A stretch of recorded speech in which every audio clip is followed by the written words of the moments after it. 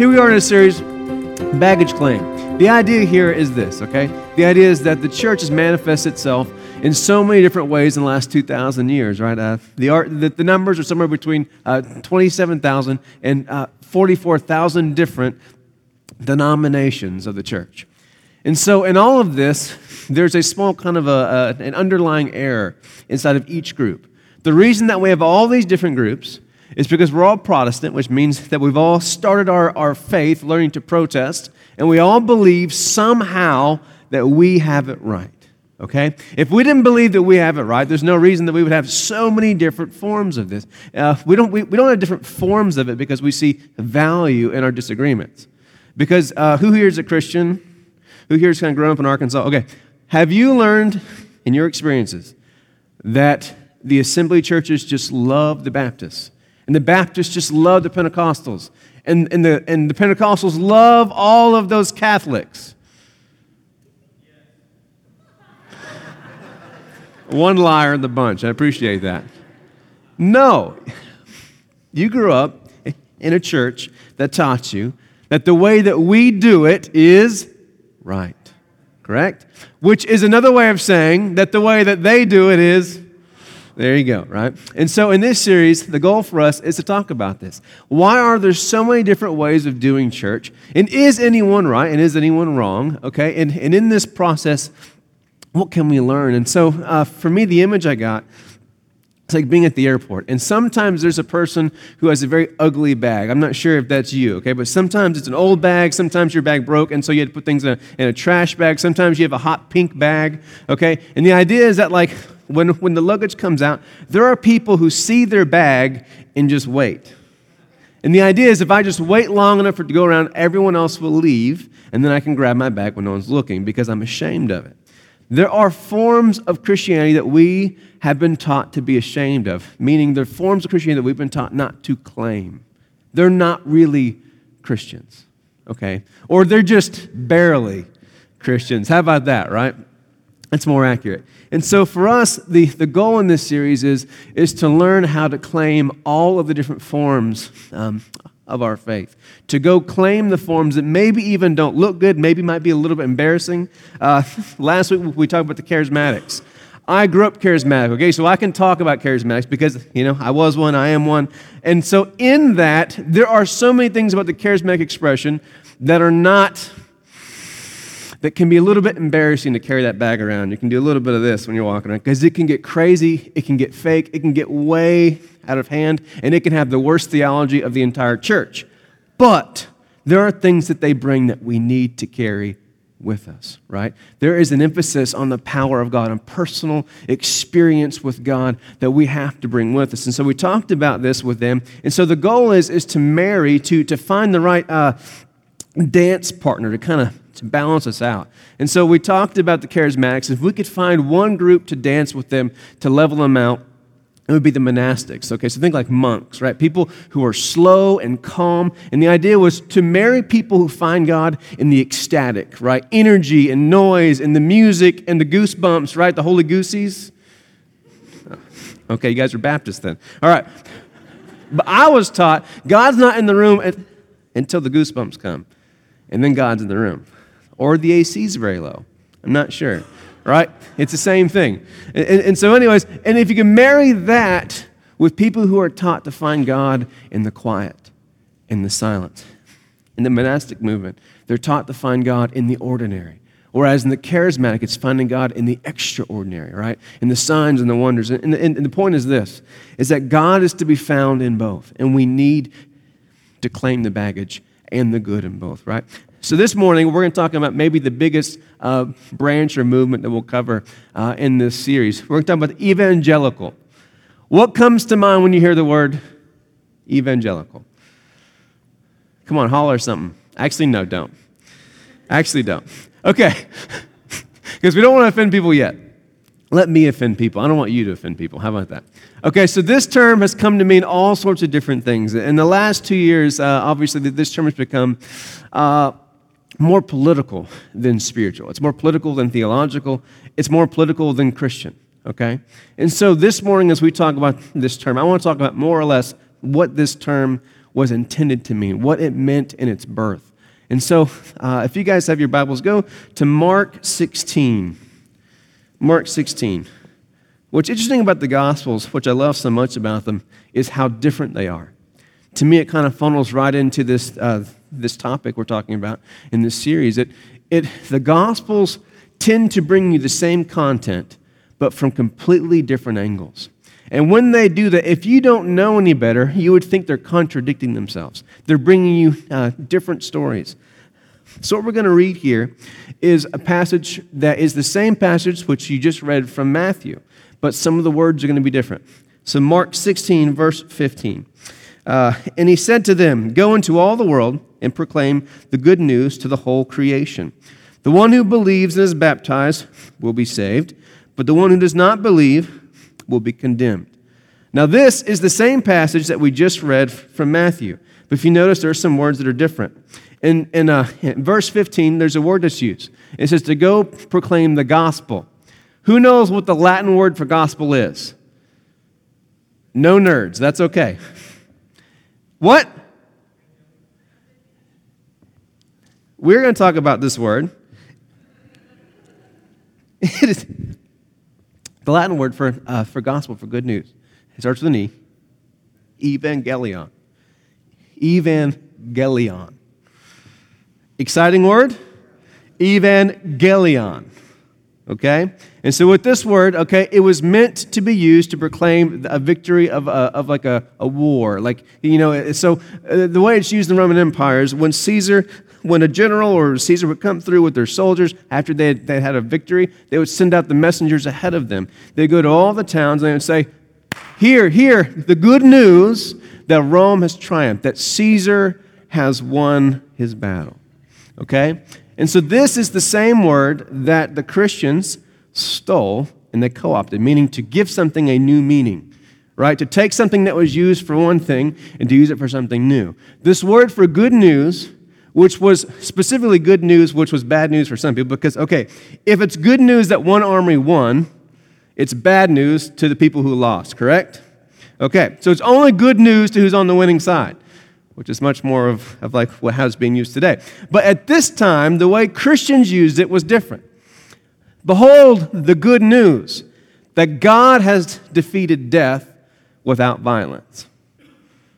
That a battle has been won, and the way that it's been won is through sacrifice, not through killing. Think about how powerful that would be. Every time that you ever heard good news, it was a soldier on a horse with a shield and a sword, a sign of power and force. And they would come and tell you, guess what? We won. But now, every time you hear this term, it's being shared by someone on foot. Someone who more than likely is poor or ordinary. Someone who doesn't carry power or force, position. All they carry is a message. And this message was this: that Jesus has overcome all things through sacrifice. Jesus has won all the victories. He is king, not Caesar, because he didn't win through might or force, but through sacrificing his love. There is a new way. And this good news is good news for everyone. This is the root of what this word, evangelical, is. To be an evangelical is this: to believe that the Christian faith centers on sharing the message of what happened in Jesus on the cross. That the central thing of being a Christian is to spread this news that is good to everyone. This is the heart of what it meant to be an evangelical. Now, is this anything like the kind of evangelical faith which you experienced as a child? Anyone? Okay. It probably sounded like this. Do you know where you would be if you got hit by a vehicle when you left this church? What would happen to you if you left those doors and you got hit by a bus? What would happen to you right now? Have you heard that before? Okay. Same thing, kind of. So the people I think about when I think about this movement, the good leaders of this movement, Billy Graham. Anyone heard that name? Okay. He's not a perfect man, But a lot of what he did in his ministry was very, very powerful and effective. And one of the things he did here in the States and in Europe was he pioneered a message that Christianity was about an individual and their eternal future. Meaning that the news is about Jesus, and anyone who receives it will be saved. Anyone who doesn't will be what? Condemned. So the evangelical movement also talks a lot about heaven, but they also talk a lot about the other H. What's the other H? Hell. Pretty great. So, in this movement, there is a focus on the individual person, okay, and on their eternal future, okay? Beyond this life, what is going to happen to you? And that's the focus of this movement. Now, there are some strengths in this, okay? A strength in this is this. We need to have reminders that there is a life after this life. Okay, if you go through your average week, how often do you think about what will happen after you die? Now, if you think a lot about that, you might need counseling. Okay, that's okay. But the average human being gets consumed with the moment, right? With the present. You get consumed with work, with bills, with the lake, with fun stuff, with family. And again, these things can be good or bad things. But you, as a human, will typically be consumed with whatever's right in front of your face. Whatever is here is what you're going to think about. The problem with eternity is what? You can't see it. You can't touch it. It's hard to think about. The only times that you really are reminded about it is either one, a funeral, or two, there's really, really scary medication commercials on TV. You know what I'm talking about? I was with my kids at the swing, and I felt a pain in my side, and then I had cancer, and then it's terrible, right? And I thought about I'd be taken from my family. Those are the moments that you think about it, correct? The commercials, funerals, which are probably the two things you avoid a lot, right? Let's just be honest, correct? When that commercial comes on, flip that. We're going to fast forward through that one. Eternity is not something we want to be reminded of because we have no control over what comes after this life. We can be the most powerful, influential, intelligent, successful people in this life and have no control over the next life. It's a scary thing for a human to focus on anything outside of their control. And so a powerful point about this movement is that they continually want to put in your face the things that you want to avoid. There is life after this life. Are you ready for it? Have you prepared for it? The second thing they've done is they focus on individuals. To them, the gospel was a personal message. What's interesting about this is that in the first church, when they brought this message to people, it was a message for the world. See, these were Jews who were carrying the message in the beginning. And the way that Jews understood salvation is holistic. It was communal, meaning it was Israel who was going to be saved, correct? It wasn't just the Jew, it was Israel. And so when they brought this good news, they're bringing good news that guess what? The new people of God are going to be saved. That Gentiles will be saved. That huge communities, that large groups of people were going to be saved. In the Old Testament, when they talk about sin and the prophets would prophesy about sin, they weren't prophesying about individual people, they're prophesying about nations. And so for them, the good news was for everyone because it was about huge groups of people. Everyone is in on this. God is going to take the salvation of Israel and open it up for all the other nations of the world. And so when they say every tribe and every tongue, they mean that because they're talking about they see salvation in a large, holistic way. Now, as important as that is,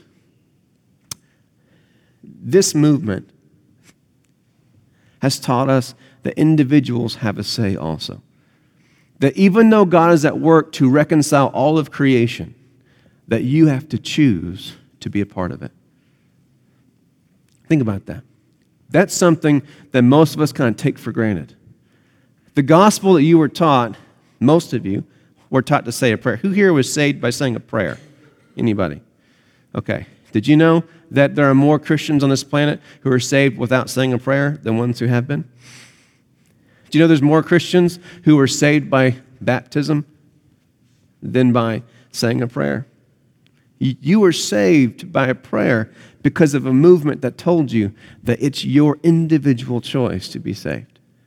And the way that you're going to be saved is to say a prayer and to ask Jesus into your heart, right? Going to fit right there in my little heart. We're going to close the door. I don't want to pick on them too much. Okay. Even though there are some weaknesses in their approach, the reason this bag, the evangelical bag, the reason that we have to pick it up, and right now this name and title has more baggage and more junk and gunk and embarrassing things on it than it ever has in all of history. We have to carry it with us because there's something we still need. We need a reminder constantly of eternity. We need to remember that our choices matter. See, it was a new thing for someone to come to you as an individual and say, hey, do you want to receive Jesus? Do you want to be a part in what God is doing in all of the cosmos? Do you want Him to include you in it? Now, there are some downsides to this approach. Mercy, I have to be nice because I have to be fair to everyone. So, again, if you think I'm unfair, I will pick on everyone, and I'll also encourage and exhort everyone, okay? It's fair, all right? I picked on the charismatics last week. It's time for the evangelicals this week. Here are some downsides. If you want to start in Genesis, when God says, go and fill the world, which it was code for go and make babies, okay? This is the Christian approach to going and making babies. Sounds exciting, right? Imagine if I told you, God wants you to go make as many babies as possible, and you're not responsible to raise them. Go and have kids. It's a very different thing than saying, go and raise families. Do you see the difference here? Now, see, what's interesting between Mark and Matthew is Mark says, go and take the good news to all the ends of the earth, meaning your responsibility is just to tell them the good news. Give them a chance to be a part of it. But Matthew says, go to all the ends of the earth and what? Make disciples. Raise these children. The weakness of this movement is it placed all of the emphasis on getting them saved. Just getting them in the door, just having babies. We want you to be spiritually born. That's awesome. And it sounds really good. Well, of course that matters. Because if your movement focuses all on eternity in heaven and hell, then all you care about is what happens after this life. This life isn't as important. What matters is going to heaven or hell. So let's just get you whatever we got to do to make sure that whenever you open your eyes on the other side, that you are not on fire, that you are in a nicely, air-conditioned room in heaven. That's the goal. But what happens when you have people who are really good at making babies, but not at raising them?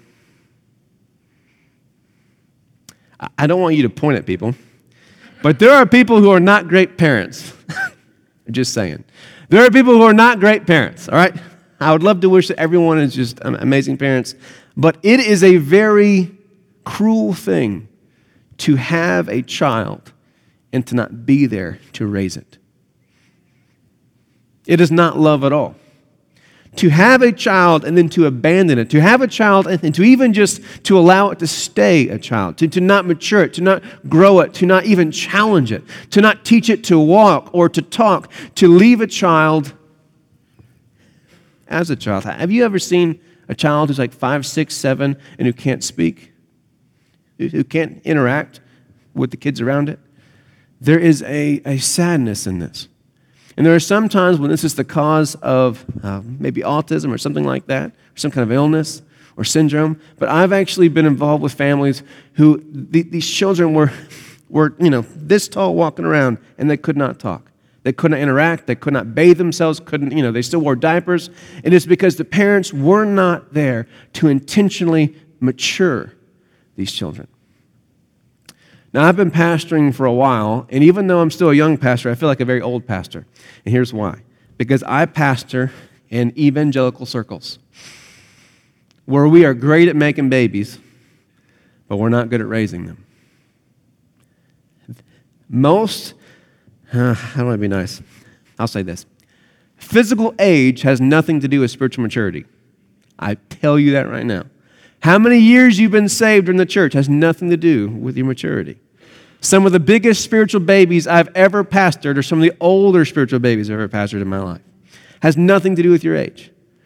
And the reason that being a pastor in this circle is very difficult is because we have no concern for growing and maturing.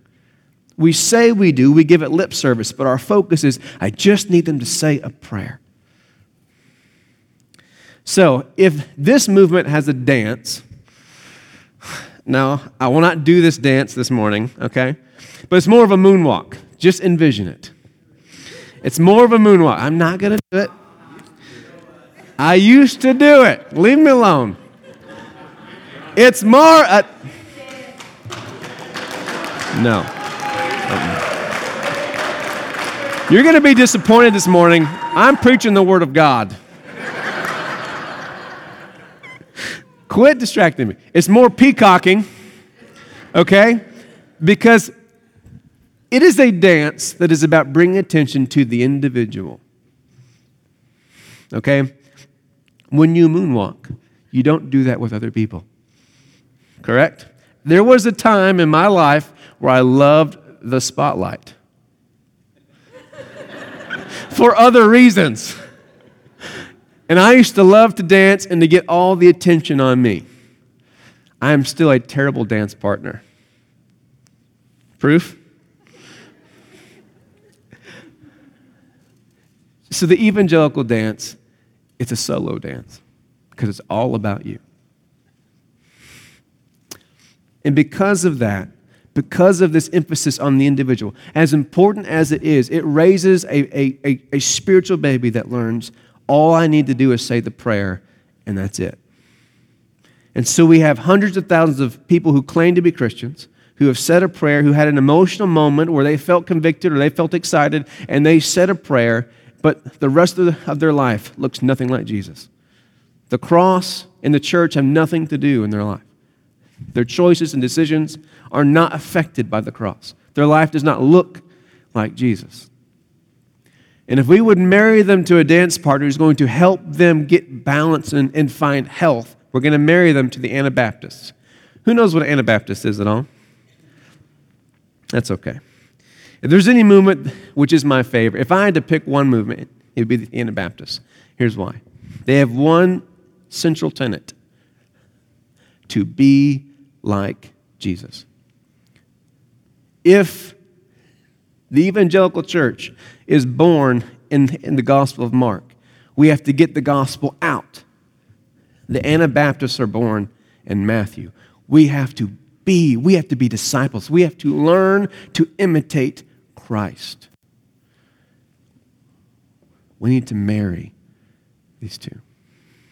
There's not any question that we need to be active and passionate to bring people into the spiritual family of God. But what is the goal? What does it matter if we bring them into a spiritual family of God where everyone is in diapers? Okay, I'm not sure if you've ever seen this vision before. There are some daycares which are less than stellar, okay? And if you ever walked into a room, say 15 one-year-olds, and there's one adult who is on their phone, what do you think that you're going to see? Because when you're one, you're really good at sharing, fighting, biting, poop. How about that? Nakedness, screaming, injuries, blood. It's going to be awful, right? Hey, you should come to our church. It's like a bunch of infants. We're awesome. We fight all the time. We poop our pants all the time. We tell people to wipe our butts for us. It's awesome. Come to Grace Church. Come be a spiritual infant with us, right? And so the Anabaptists are more of ballroom dancers. It's more of a salsa. How about that? There's lifts, right? It has to be assistance. You have to be in step. It's all about the other. If the evangelical movement is all about you and you getting saved, the Anabaptist movement is all about how can I serve you? How can I love you?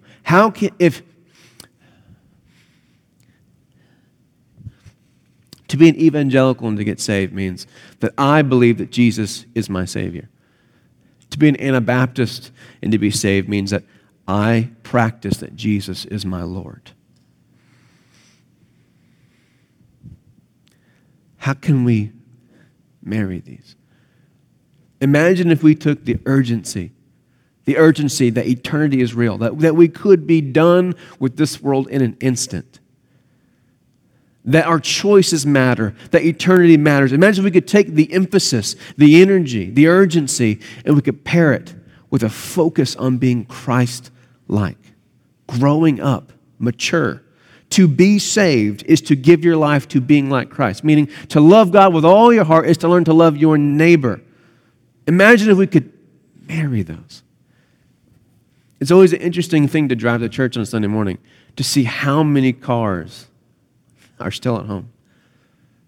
And I guarantee you, okay, I'll say this. We have the neighborhood over here, okay? And so when you're driving to church, you pass all these homes. I guarantee you that the majority of those homes, I would say 70% of the people who stayed home this morning have all said a sinner's prayer somewhere in Arkansas. The majority of them believe that when they die that they will go to heaven because that is the gospel they were given. All you need is 1 minute of being sincere to make your commitment, and you're good. I sure hope that we don't teach marriage that way here at Grace Church. So if you want to get married, all I need you to do is be completely sincere for 5 minutes when I'm up here, when I'm giving the sermon. I want you to really mean it in your heart. I want you to feel it. I want tears. But then you can leave and go do whatever you want. That's the secret to a happy marriage. How would that work out? No.